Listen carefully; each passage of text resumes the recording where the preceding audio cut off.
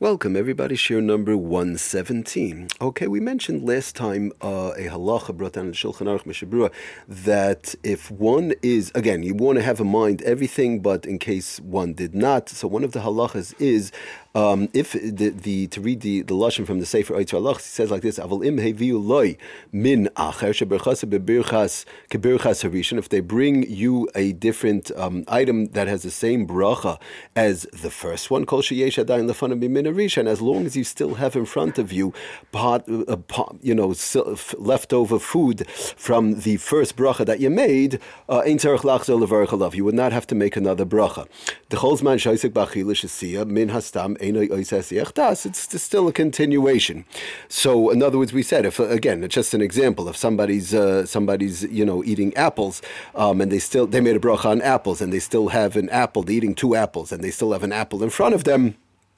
So then if they brought you another min, let's say a plum or whatever the case is, as long as you still have the apples, you continue eating the apples and there's still another apple in front of you, then you would not have to make another bracha on the plum or something else that's a bar pri ha'etz. Aval im kavar ochal hamin harishain. But if the person ate up already the apple, they only have one apple and they finished eating the apple, koidim sheviu min acher, before they brought the plum or anything else that's a bar pri eitz, then tzarich lachzor levarach, then they would have to make over another bracha. El im kein hoyu lefanav ala shulchan b'shah sheberach, unless it was in front of them at the time they made the bracha, or they had it in mind, like we said. But as long as the person, again, still has in front of them and they're still eating that first apple, for example, then all the other bar priyates that they bring will be considered a continuation. So he brings down as the Sefer Eitz Halachos what's considered in front of one. In other words, what's considered being in front of the person. What does that mean? So he says like this: Im loy nisharu lefanav mimin harishin rak eza pirurim dakim. If there's only little crumbs, hareza nechshav k'moy sheyesh lefanav me'osay min. If even though it's only small little crumbs, let's say left over from the apple, or maybe a couple of small little pieces of the apple, hareza nechshav k'moy sheyesh lefanav me'osay min, it would still be considered that you still have apple left in front of you, even though it's a few small little crumbs from the apple. Like if somebody, let's say, is eating a cookie, and they bring another shtickle mezainos, a piece of cake or whatever, and they still have some crumbs from the cookie, so that would still be okay. Okay, he brings that from the Eshel Avram. Then he brings more from the Sefer Binyan Shalom.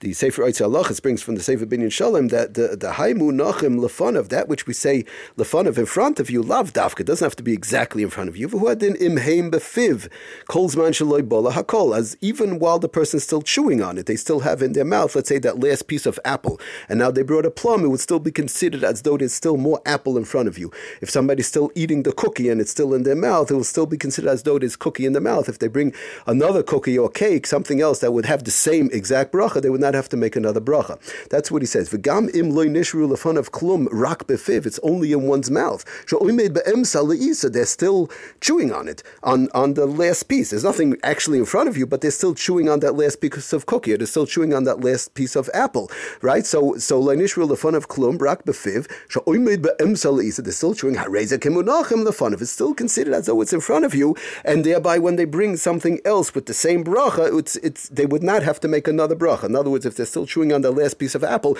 they now bring a plum, they would not have to make eitz. If they're still chewing on their last piece of cookie and now they bring a piece of cake, it's still considered in front of them the piece of cookie, even though it's in their mouth and they're eating, they would not have to make another mezainis. Avul im loy nisha rak gar'inin, he says. Oh, he says a different thing, interesting, again from the Eshel Avram, that avul im loy nisha rak gar'inin she'ena roel achila ena mahani. If it's only left over with a couple of pits, let's say, from the apple, that would not help. She'ena roel achila, the people don't eat pits, so that would not help. That would not help. If it's a type of a food, a type of pits that's left over that one could eat, then we're not sure. Then we're not sure if it's really going to help. So the bottom line is, if it's only pits that are left over from the apple, or let's say a plum pit that's left over, something like that, and so that's not considered. That's still part of the fruit that's in front of you. It has to be something. Basically, it has to be something that's edible, that's still in front of you, or at least in one's mouth, whereby they would not have to make another bracha on more food that's brought. In other words, I'm eating a plum, for example, and I finished the plum, and only the plum pit is on the table. Now that I bring an apple, which is a totally different fruit, I would have to make over another bracha. But if I'm still chewing on the last piece of plum in my mouth, not the pit, but the plum itself, then I would not have to make a bracha on the apple.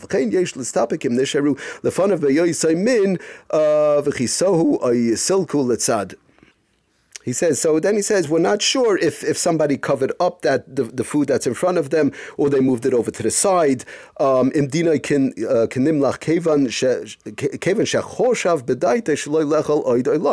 that already we're not so sure to say if that's still considered in front of you. Let's say somebody covered it up. Because usually when somebody covers something up, they're finished eating. The Mesiach das. I'm finished with my apples. I covered up the other apple. I finished with my cakes. I covered up the rest of the food. It shouldn't get dirty. Or I pushed it over to the side, like for later on, or something like that. So that's already showing that I'm already finished. So that we're not sure. That's what he says. When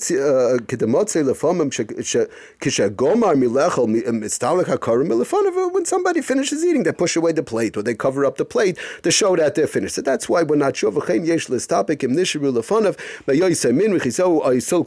somebody covered up the food or they pushed it away, so then already